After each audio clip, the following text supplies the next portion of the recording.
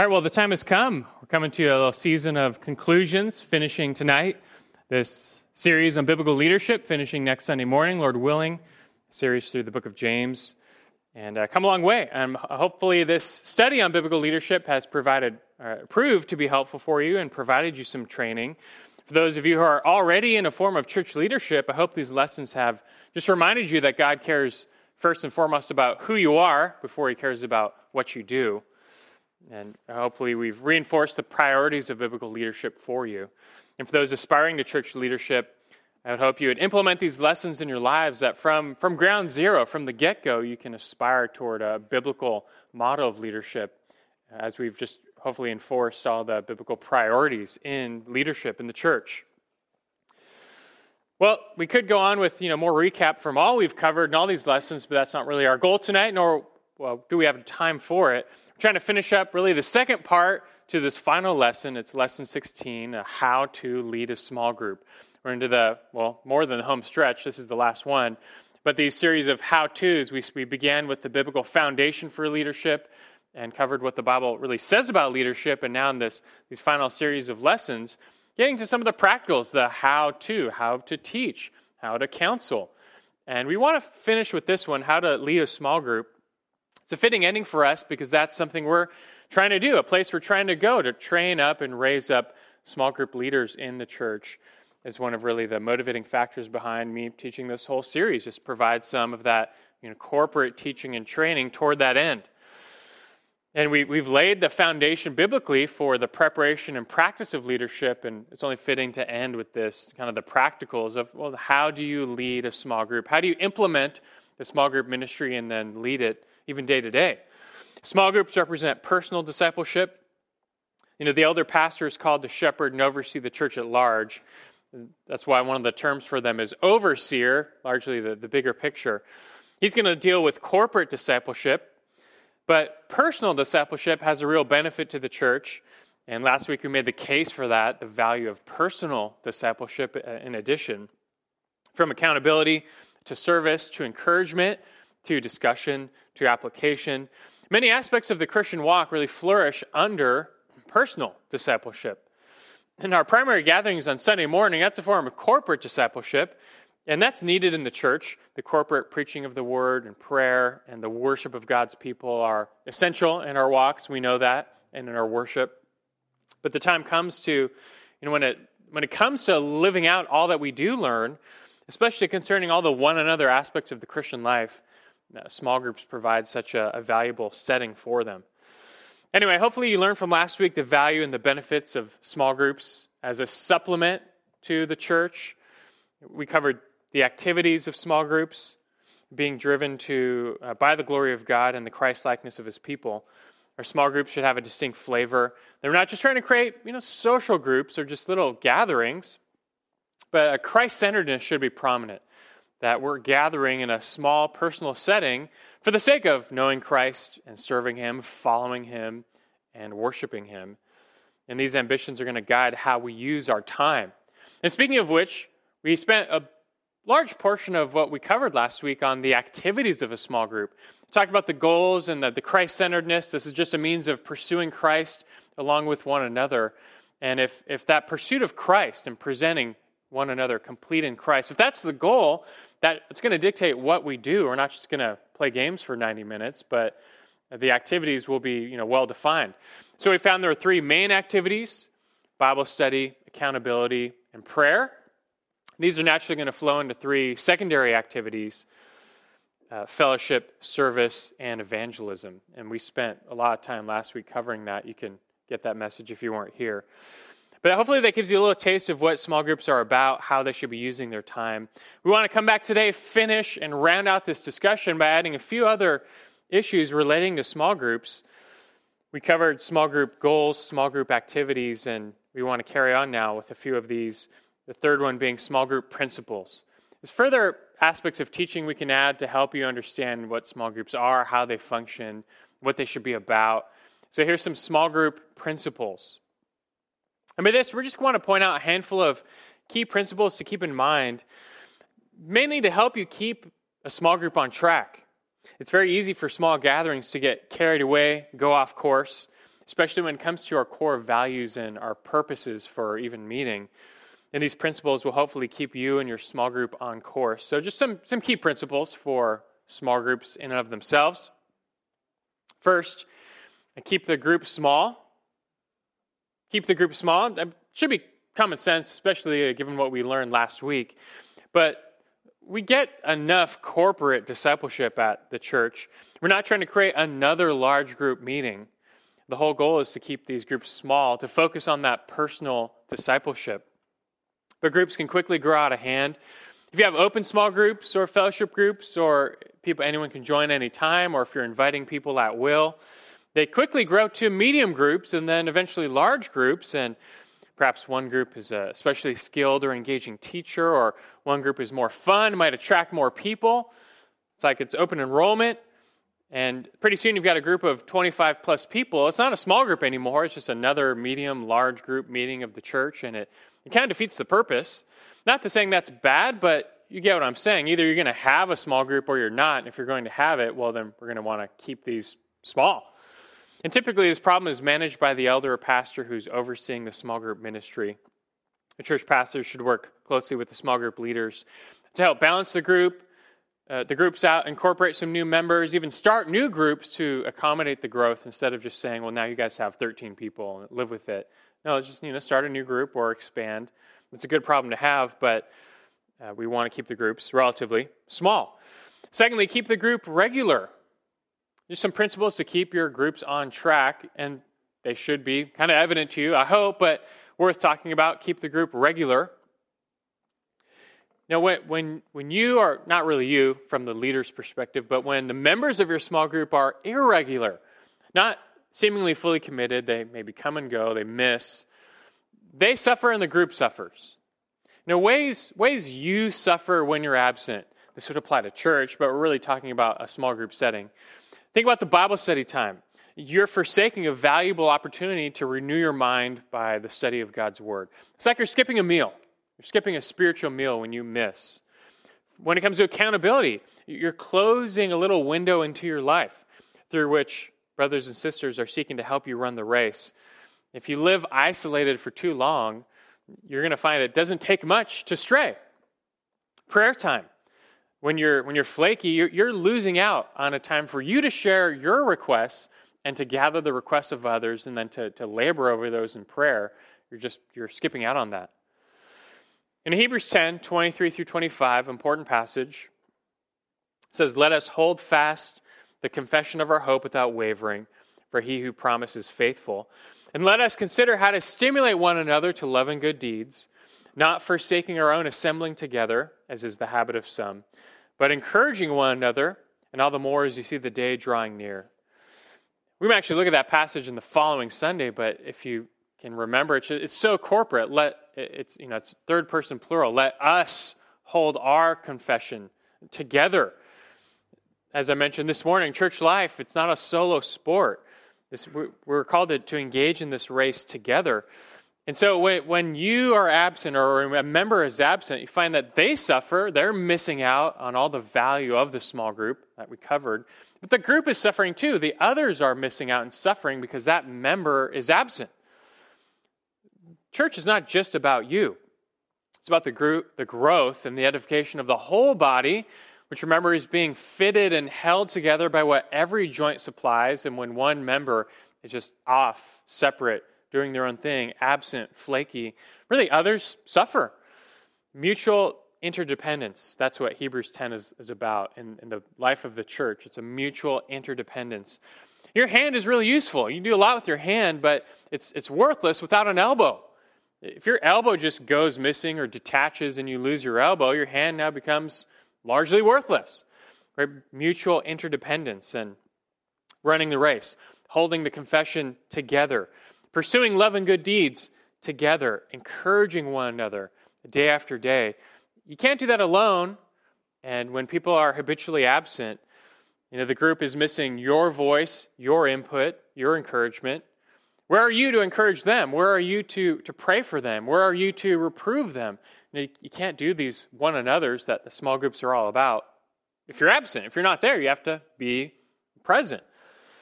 And so keeping the group regular. That's so that the person doesn't suffer and the group doesn't suffer. And you find that an attitude of flakiness will kill a small group. It diminishes the Bible study discussion time. It reduces the depth of the accountability time. It makes trivial the prayer time. It communicates no one's really taking this discipleship that seriously. And it crushes the spirits of those who do want to take it seriously. They want it. They want that active accountability, that life on life every week, but they feel like no one really takes it that seriously.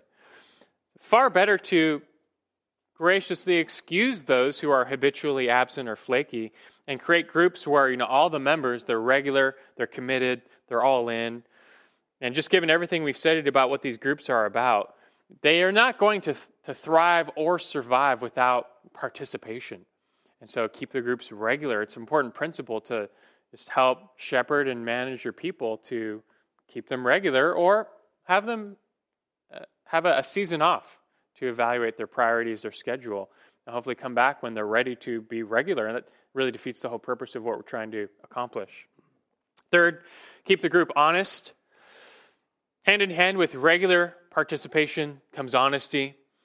And as we learned, with accountability being such a big factor in these small groups, relationships of trust need to be formed. But again, those don't form when people are absent or flaky. You're not going to get that depth of accountability. Now, speaking of accountability, its value will be directly related to the group's honesty with one another. If group members are not honest with one another, then they're not going to be able to hold one another accountable, not in a really meaningful sense. This can be challenging, especially when you have some people who are closed off, that they never really share their struggles, their prayer requests, maybe all is focused on someone else. Or if they ever do finally talk, it's something generic, or maybe I just pray for just, wisdom or something, just all is generic, all is just really on the surface. It's like they're giving the impression that they face no real temptation or sin struggles in life. They're pretty much fine all the time. We know that's not the case. They're merely just walled off.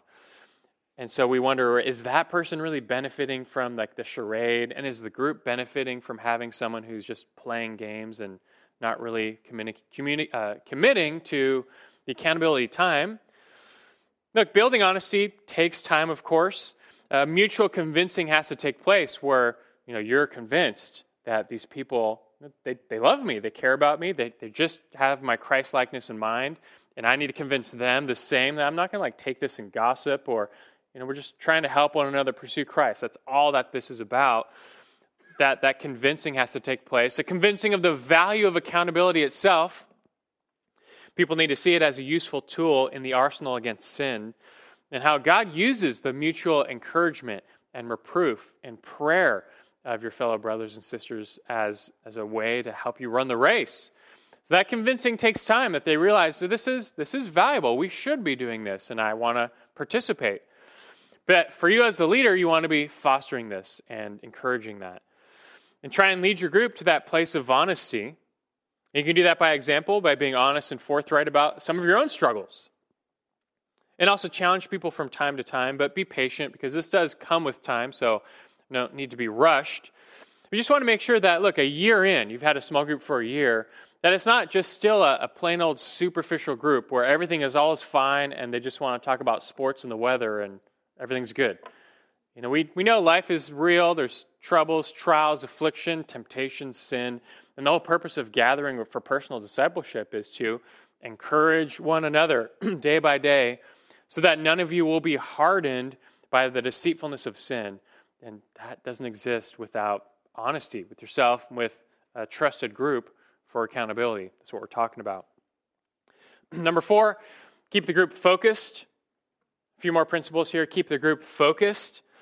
Many distractions in small groups, and the social elements can quickly overtake a group.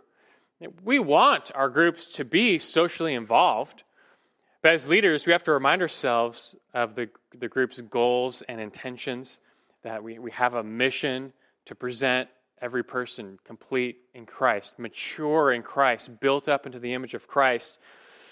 And so if you ever see the focus of the Bible study time or accountability time or prayer time or fellowship time veer away from this focus, well, you need to make a course correction. It's up to the leaders to manage and steer the direction and the focus of the small group and keep it pointed in true north at all times, and keep the group focused on Christ and the mission of promoting Christ-likeness in one another. It's what it's all about. And so it's worthwhile to check, has your group become just a social club and nothing else? Have you lost your focus? If so, well, get it back. And lastly, number 5, a fifth, I know these are basic, but like I said, needed reminders, and for some of you it might be new. And keep the group shepherded. Some basic principles for leading a small group. Keep the group shepherded. Some teach that small groups don't need leaders. You don't really need a leader. They'll do just fine without leaders. We just mutual, fellowship and whatnot. But that's really a myth. Even if the group has no official leader, it has a leader. There's no such thing as a group without leaders. In any power vacuum, even if no one carries the title, one person's probably going to have a strong personality, and they will step in and assert their will for better or for worse. Most people are like sheep. They will follow the strong voice. And so it's just better to actively provide godly leaders to begin with and not leave it up to someone to just step in. And that's our aim. And so accordingly, keep the group shepherded. Stay on top of yourself. Make sure you're doing your job. Again, this is from the leadership perspective, that you're not getting carried away or distracted. Evaluate yourself often. Are you shepherding these people? Do you see them as there to serve you, or are you there to serve them? Everything we learn in these many lessons that we've gone through about being a sacrificial servant, about laying down your life for the sheep. If you're a small group leader, this is your chance to put all that into action. And so make sure you're doing this. So watch over your little flock. Dangers abound. They need a biblical and godly under-shepherd. So to be that person and watch over yourself and your teaching is a key verse in 1 Timothy 4, it's 15 through 16. The pastoral epistle is so much about shepherding. Listen to this, 1 Timothy 4, 15 or 16, what Paul says to Timothy about his ministry. He says, take pains with these things, be absorbed in them, so that your progress will be evident to all. He says, pay close attention to yourself and your teaching. Persevere in these things, for as you do this, you will ensure salvation both for yourself and for those who hear you. And Paul just knows God's ordained plan to use shepherds in the salvation and sanctification of his people. And so he says, pay close attention to yourself, your example and your teaching. That's God's means of ensuring that the sheep under you will be sound as well. And so, look, keep the group shepherded, evaluate yourself, stay on top of yourself as that leader to be the biblical shepherd we've studied all throughout. Now, I mentioned they need a shepherd, they need an under-shepherd because dangers abound, and it's worth talking now about small group dangers. So let's move to a new little subtopic here, still talking about implementing small groups, but to make you aware of now some of the dangers that are inherent to small groups. They just seem to come up in these small group settings. So let's just identify some that you are aware, and you yourself can identify and then resolve them. So some small group dangers. First, seclusion. It's going to be top of the list. Seclusion. You can put here our isolation. It's also easy for small groups to become secluded, isolated little cliques within the church. And anyone who has any experience with the small group ministry in the church knows, it really doesn't take long for them to devolve into little tribes or cliques or groups that are very isolationist. The people in a small group can, they run together and they, for all intents and purposes, they stop interacting with the church at large. And that's a problem. And to a degree, small group members should draw closer to one another. That's kind of the point. You can only have so many personal relationships, and the small group, we want them to really develop deep bonds of friendship with these people. That's good. That's appropriate. But small group members need to understand that the small groups, they're a supplement to the local church, not a replacement. They're not meant to become your new church body. Like that's your real church, the church within a church. No. Again, we're not saying it's wrong to have deep relationships with some in the church. You can only have so many deep, meaningful relationships. But we're saying that small group relationships should never lead to the neglect of the local church at large. Small groups are not to be isolated and secluded, like they're their own little independent community. Like the 12 tribes of Israel. They had their own distinction, but they were supposed to come together as one people, one nation. A broader unity was to keep them together, and we need that in the church, and the local church as well. But as you know, in Israel's history, they typically reverted to tribalism, where it's our tribe versus your tribe, and it led to division, and a ton of problems accompanied that. Typically, people divide along superficial lines anyway. And Christ's body is meant to be a unified whole, both in the local church and really the church universal, not a series of islands. And so we need to promote wider participation and inclusion in the local church, not separation. So just be aware as the leader that you and your group and the people are not just becoming isolated from the local body, but are mixing with people and serving one another, just part of the local body life as much as possible. And furthermore, such isolation, it's really the bedfellow to division. And that's the second danger in small groups, division. After seclusion occurs, division is not far behind, typically. This is a symptom of spiritual pride where small groups become isolated and then develop an us versus them mentality. They start to view themselves or their group as maybe better or superior to the other groups, or even the church at large. No one prays like they do.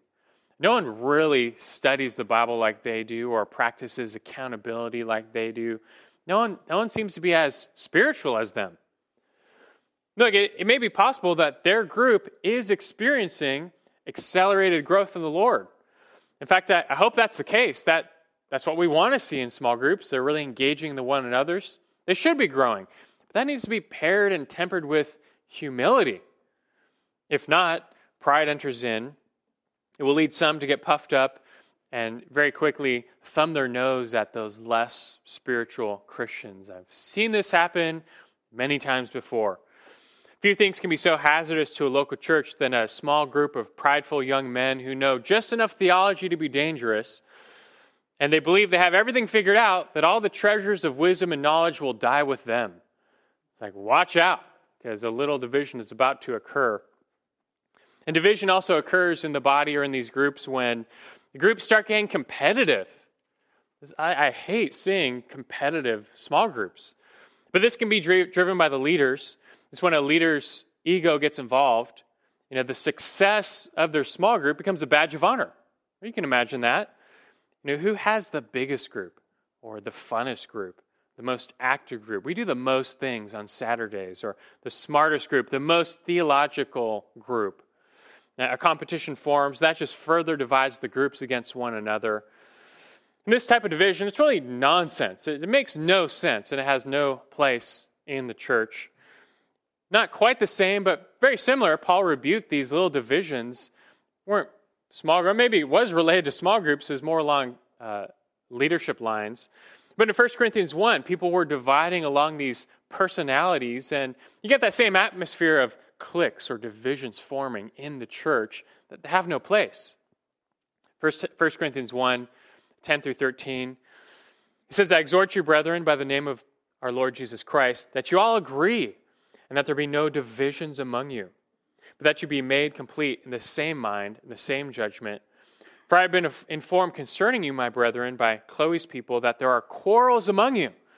Now I mean this, that each one of you is saying, I am of Paul, or I am of Apollos, or I am of Cephas, or I am of Christ. Has Christ been divided?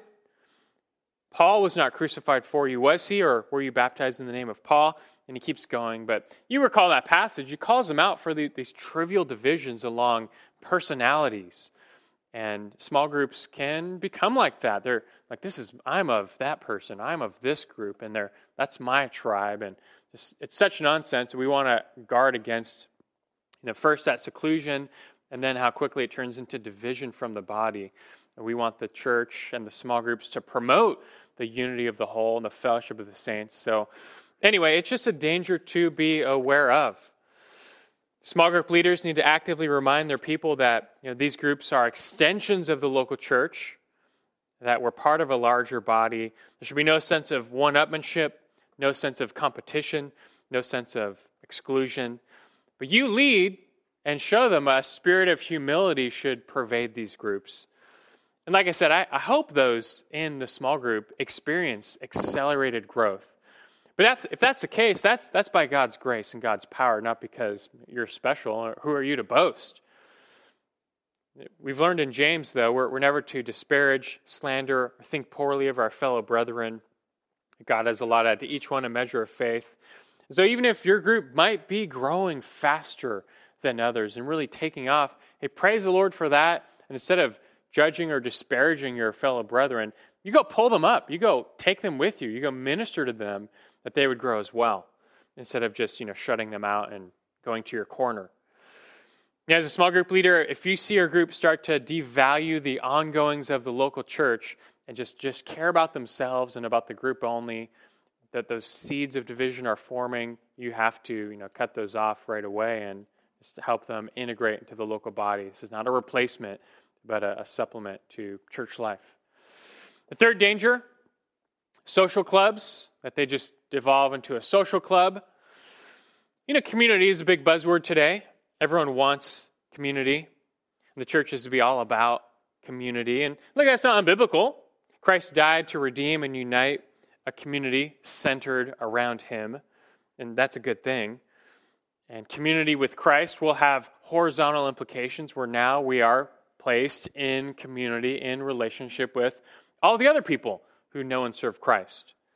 We're united to Christ, therefore we're united to the church. So as we've argued, fellowship should be a big deal. It should play a prominent part in these small groups.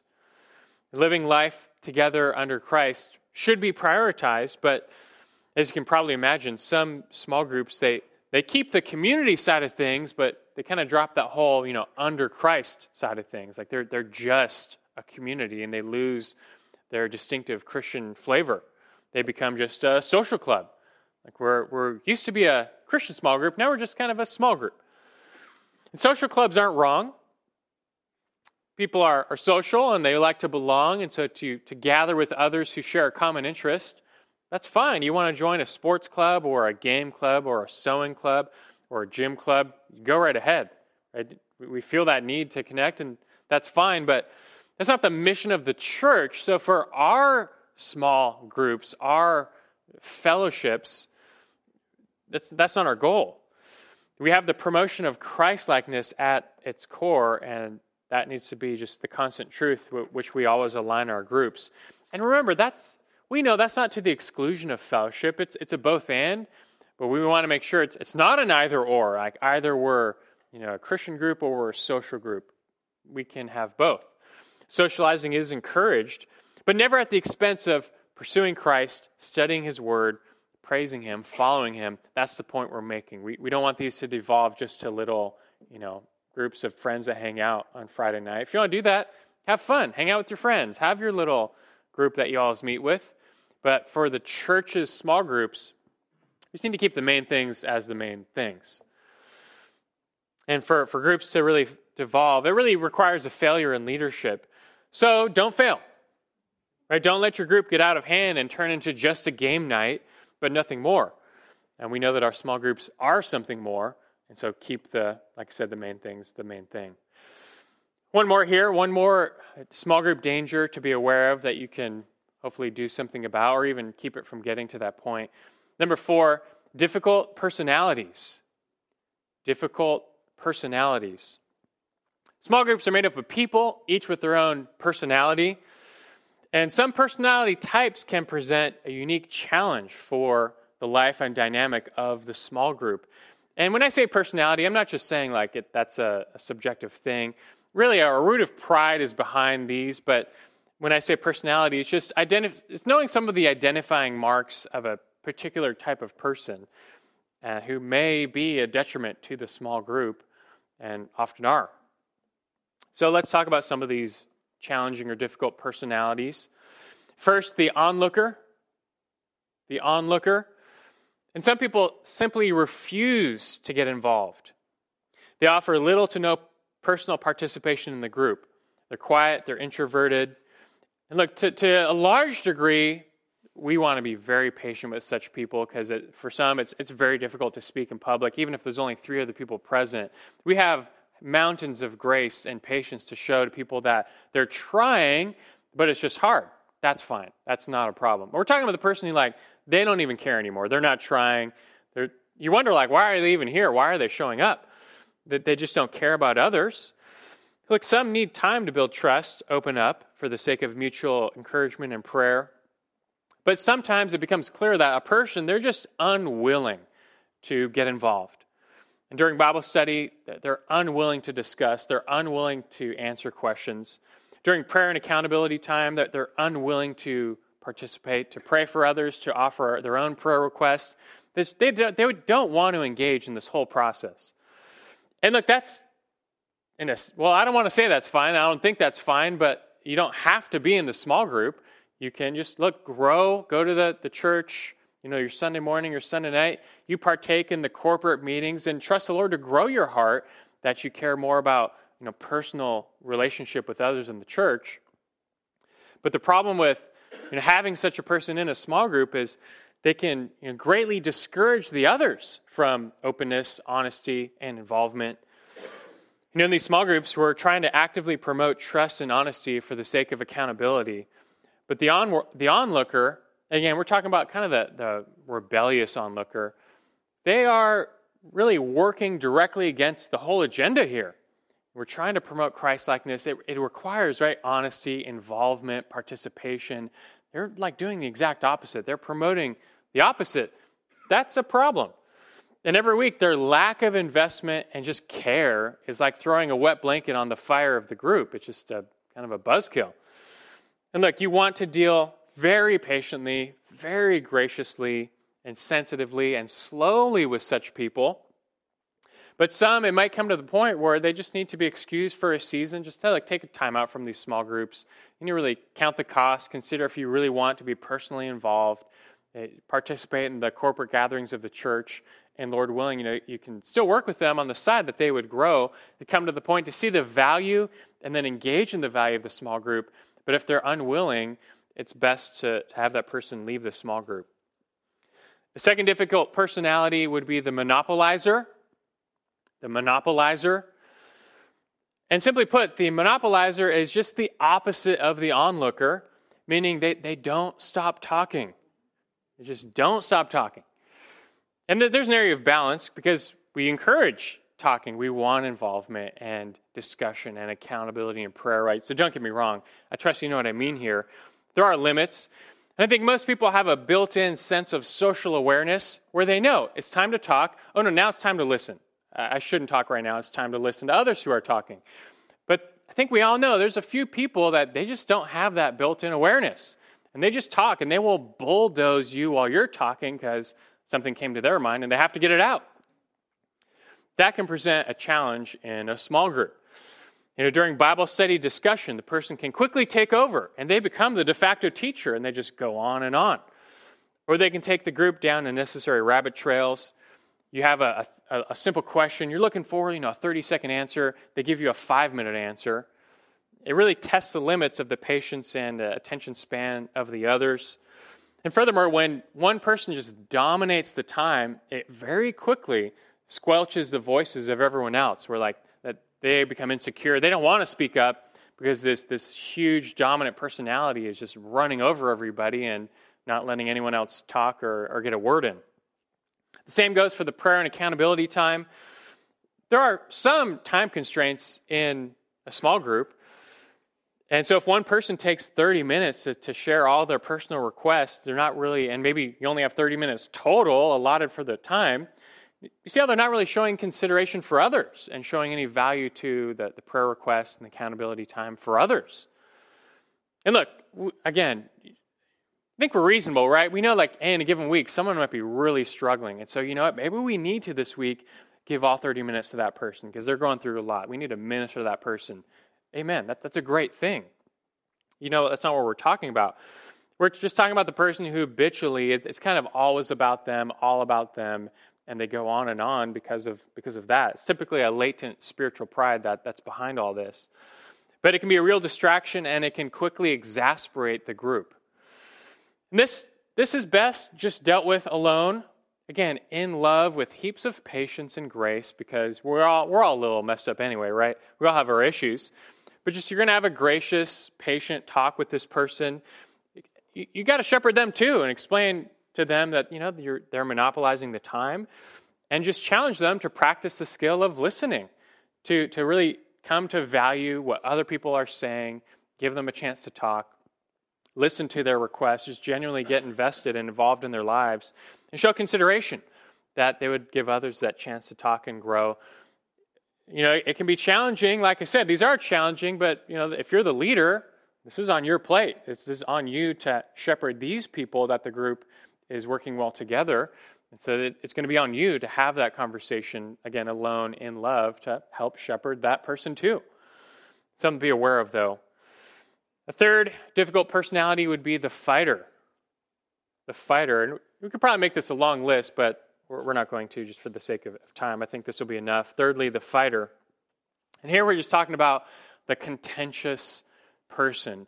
Really just for the sake of being contentious. And these are by far the most dangerous person to have in the small group, or even just the church. I'm talking here about I should clarify, this is not the person with lots of questions. They're just trying to get to the bottom of it. Hey, praise God for that. I'll answer your every question. We'll stay here all night. Let's do it. But we're talking about the person who is prideful, self-willed, arrogant. They're just picking theological fights. They're just wrangling about words. Again, they all come back to pride. Some spiritual pride has gotten in. Just want to maybe prove someone else wrong, prove themselves right. Like I said, we love to discuss the truth and even have, in a sense, a type of debate when it's accompanied by a spirit of love and humility and honesty, a willingness to learn and be corrected. But we're talking about the person who's none of those things, and they're just trying to assert themselves over others. That is something the New Testament actually warns us against. For example, 2 Timothy, I'm going to turn there, and you can turn to 2 Timothy 2 if you want to follow. I printed out most of their verses today for the sake of time, but let me get there and read this one. Again, the pastorals, Paul knows this is going to happen. That some in the church, they're just going to be contentious, arguers, fighters. And he gives them some food for thought, admonitions to help shepherd and just sometimes deal with these people. 2 Timothy 2, 14 through 17. He says, remind them of these things and solemnly charge them in the presence of God not to wrangle about words, which is useless and leads to the ruin of the hearers. He's talking about just worthless debates that are not profitable. Sometimes it's just worthless speech. Sometimes it's just toying with heresy. I don't know, I can't think of an example right now, but just this useless discussion that would go on in groups. Basically, just look at any online Christian forum and all the comments, and you'll know exactly what this means, I guess, right? It's like that's where just logic and reason and godliness goes to die. The comment section of any blog post, just go there, and you'll know what worthless wrangling about words means. You'll find limitless examples. He says, verse 15, be diligent to present yourself approved to God as a workman who does not need to be ashamed, accurately handling the word of truth. Don't just make stuff up. Don't just talk randomly about what you think the Bible means and just these worthless discussions. If you want to talk, you accurately handle the word of truth, and then let's talk. Let's have a real Bible study, not just your random speculation. He says, verse 16, in contrast, but avoid worldly and empty chatter, for it will lead to further ungodliness, and their talk will spread like gangrene. And he lists some men who fit the bill. Down in verse 23, he says, but refuse foolish and ignorant speculations, knowing that they produce quarrels. He says, the Lord's bondservant must not be quarrelsome, but kind to all, able to teach, patient when wronged, with gentleness correcting those who are in opposition, if perhaps God may grant them repentance, leading to the knowledge of the truth, and so on. Just a needless contentiousness and fighting spirit. Debates that are focused just on speculation. It's a young man's game. I've been there when I was an early pastor. I had some of my shares of staying late and engaging in fruitless debates with people. I shouldn't have done that. lack that wisdom and restraint, lack that love, and it's just spiritual pride. And we don't want to see that taking place. It's just, what's the point of these contentions? You can't get more serious. We're in Titus 3. Again, another one of the pastoral epistles. He warns against these people who are contentious, not for the sake of, I just want to know what the Bible says. This is a hard one, and I really disagree, but I'm here to learn, and we can talk. I've had many just fruitful discussions with people who disagreed on key issues. We left still disagreeing, but we could praise the Lord, and we had a great time of fellowship, even though we disagreed, because it had that humility and love, and we're just contending with Scripture, going back and forth. Like, that's fine. That's not what we're talking about here, about being contentious. This is someone who's different. They're just the fighter, typically spawning from speculation. Titus 3, verse 9, he says, "But avoid foolish controversies and genealogies and strife and disputes about the law, for they are unprofitable and worthless." There's a lot of Jewish background to that, where they would just take genealogies and find some hidden meaning and secret meaning in the genealogies, just like worthless speculation, and then they would argue and debate about it. He says, "Reject a factious man after a first and second warning, knowing that such a man is perverted and is sinning, being self-condemned." There are some who are so hardened in their own speculations and falsehoods that they want to really divide and steal sheep and lead others astray. Like Paul said before, their talk will spread. And that's where it can get a little serious. You have to be on guard. Like he said in 2 Timothy, we are to not engage in these quarrels, not to be quarrelsome. The Lord's bondservant is not to be quarrelsome, but patient and deal graciously with these people. Again, we're trying to shepherd them and reach them too. Very rarely would it get to the point of having to excuse someone from the group for being just overly contentious. If it ever came to that point, really the pastors and elders would step in to help, assist, and help shepherd that person. But before that, as a leader, it's going to be on you to graciously and gently shepherd that person. Help them question their own motives. You get the sense, this person, they're always, you're studying the Bible, and they always have that jab or that critique, that criticism. And maybe on the side, you can ask them, like, why are you asking these questions? And why are you always kind of attacking? Is it because you just want to learn? And okay, let's talk about that, and let's grow in a spirit of humility. Or are you just trying to assert yourself? It can be a challenge, that's why we're talking about it, but the challenge is to help them identify maybe their own spiritual pride and get them to a place of humility, and that's where growth takes place, as you know, and not in pride. The contentious person can be a real challenge, but to do nothing about it, you're going to see how big of a challenge it's going to be. We have to lovingly shepherd such people, and in all of these, the antidote is humility plus shepherding. Lord willing, will help people just participate in the church body in a profitable, edifying manner, not in a discouraging manner, and that's kind of a theme to all these personalities. They tend to, one way or another, discourage or tear down the flock, and we want all people to be encouragers and edifiers to the flock. These are all just shepherding challenges, but, that's what we're talking about. As a small group leader or future small group leader, you'll be that first line of defense or offense to help lovingly and graciously shepherd people through some of these issues. Well, time to finish. One last section. It's a quick one. Small group evaluation. Small group evaluation. A final consideration in this study of how to lead small groups, what to think about, what to consider. And a good place to end is, how do you evaluate it? Lord willing, our small group ministry will get up and running, and over time it comes to look inward. How are we doing? What are we doing? Why are we doing the things that we are doing? Are we doing the right things? Is to evaluate yourself and the group to continually grow. It's a good thing for leaders to frequently evaluate themselves and those under their charge, especially since, to the degree that you're a shepherd, you may not be a pastor, but as we studied, if only all of God's people were shepherds and thought like shepherds, and to the degree you're a shepherd over someone else, we can say you'll be held accountable for that.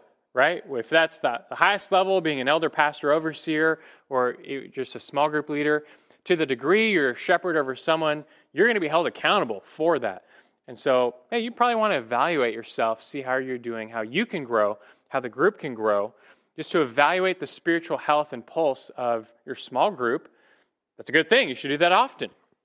And so let me give you a series of categories to evaluate. It's really just a list of questions I'm going to rattle off. Don't try and write them down. There's too many, but just catch the categories and just think about ways to evaluate yourself and the group in these categories. The first is belonging. First category, belonging. And here you're asking, are the members committed? Do they show that genuine concern for others? Is their attendance regular? You're going to keep attendance. Is this person they're missing? They're 50-50. Is their attendance regular? And then more than just attendance, do they show real personal investment in the group? Do they belong? Do these people, do they come early and stay late? Do they come late, stay early?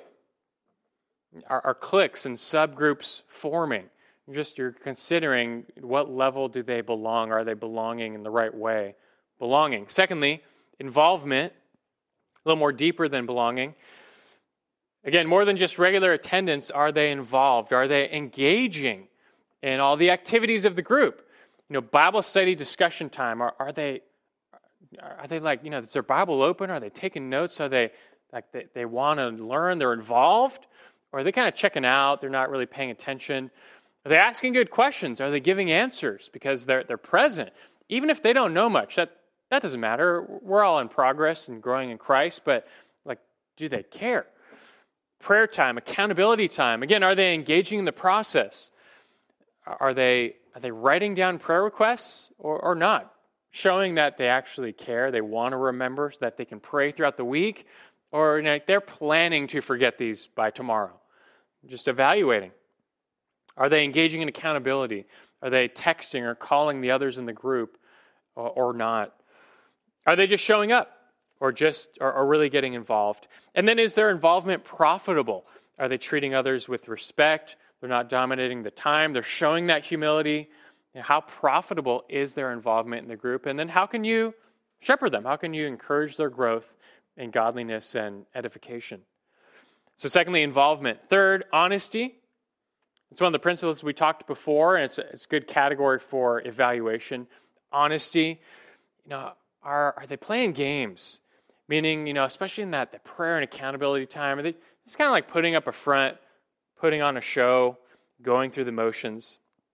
Or is genuine humility and honesty forming where they're being open? They're being real about the sins and the temptations they struggle with? Are there still taboo topics when it comes to accountability? For example, in any men's group, are the guys still too scared to talk about the elephant in the room of pornography or not? Are we going to get past that and just talk about it or not? Or not that point yet? Right, things like that. There's little measures of maturity in a group. Are we just playing games here, or are we going to get real with our struggles? So you want to evaluate. And again, that's not going to happen on day one, meeting one, or even month one or month three.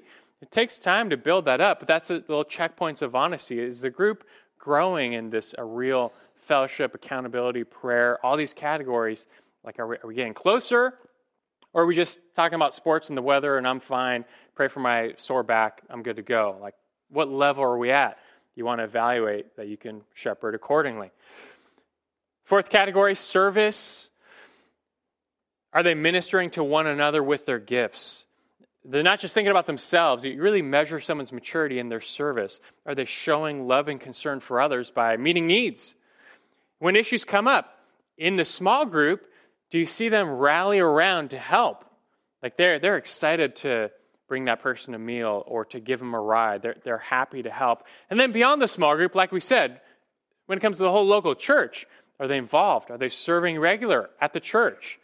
Are they getting involved in the ministries and activities of the local church?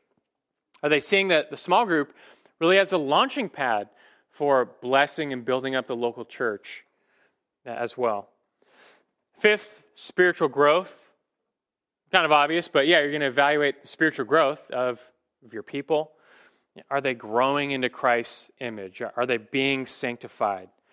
They're not going to be perfect like Christ. We know that that's a process in this life. But, in general, did they seem to be winning more battles against sin and temptation or not? Are they growing deeper in the knowledge of the Lord and then in the practice of the way of the Lord, in the worship of the Lord? or still just really on the surface in their discipleship? Do you see a growing witness of the fruit of the Spirit in their lives? That's a strong measure. And then do you even see the fruit of evangelism in their lives? That leads really to, I think, a sixth and final place or category of evaluation, and I'll call that reproduction. Reproduction.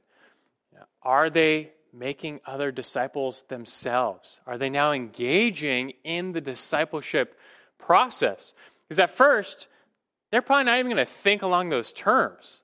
They are sheep, and they are here to be led. They need you to lead them and to show them what to do and, help them follow Christ. It's the nature of shepherding. They're not even on the wavelength of thinking about, how can I shepherd others?